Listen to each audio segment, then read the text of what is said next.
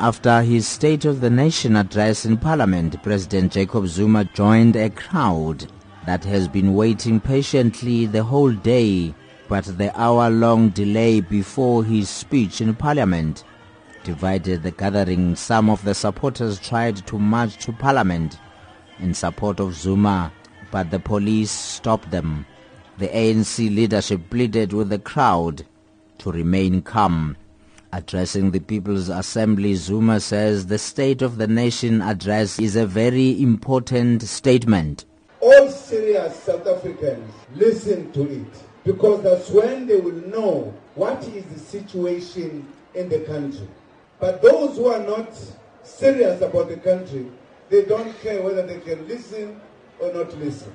They expose themselves of who they are. Zuma says a lot still needs to be done in this country by focusing on a number of important matters. We need to change the economy of this country radically.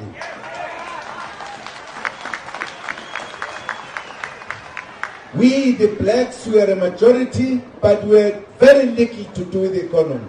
We also want to deal with the question of the land.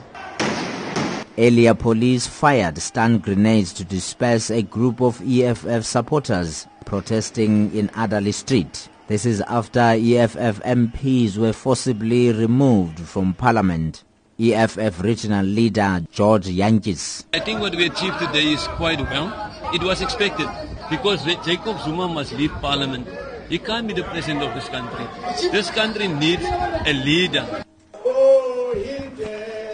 As it was expected by many supporters, President Zuma also led the crowd during the People's Assembly at the Grand Parade with a song. I'm Chris Mabuya in Cape Town. Oh,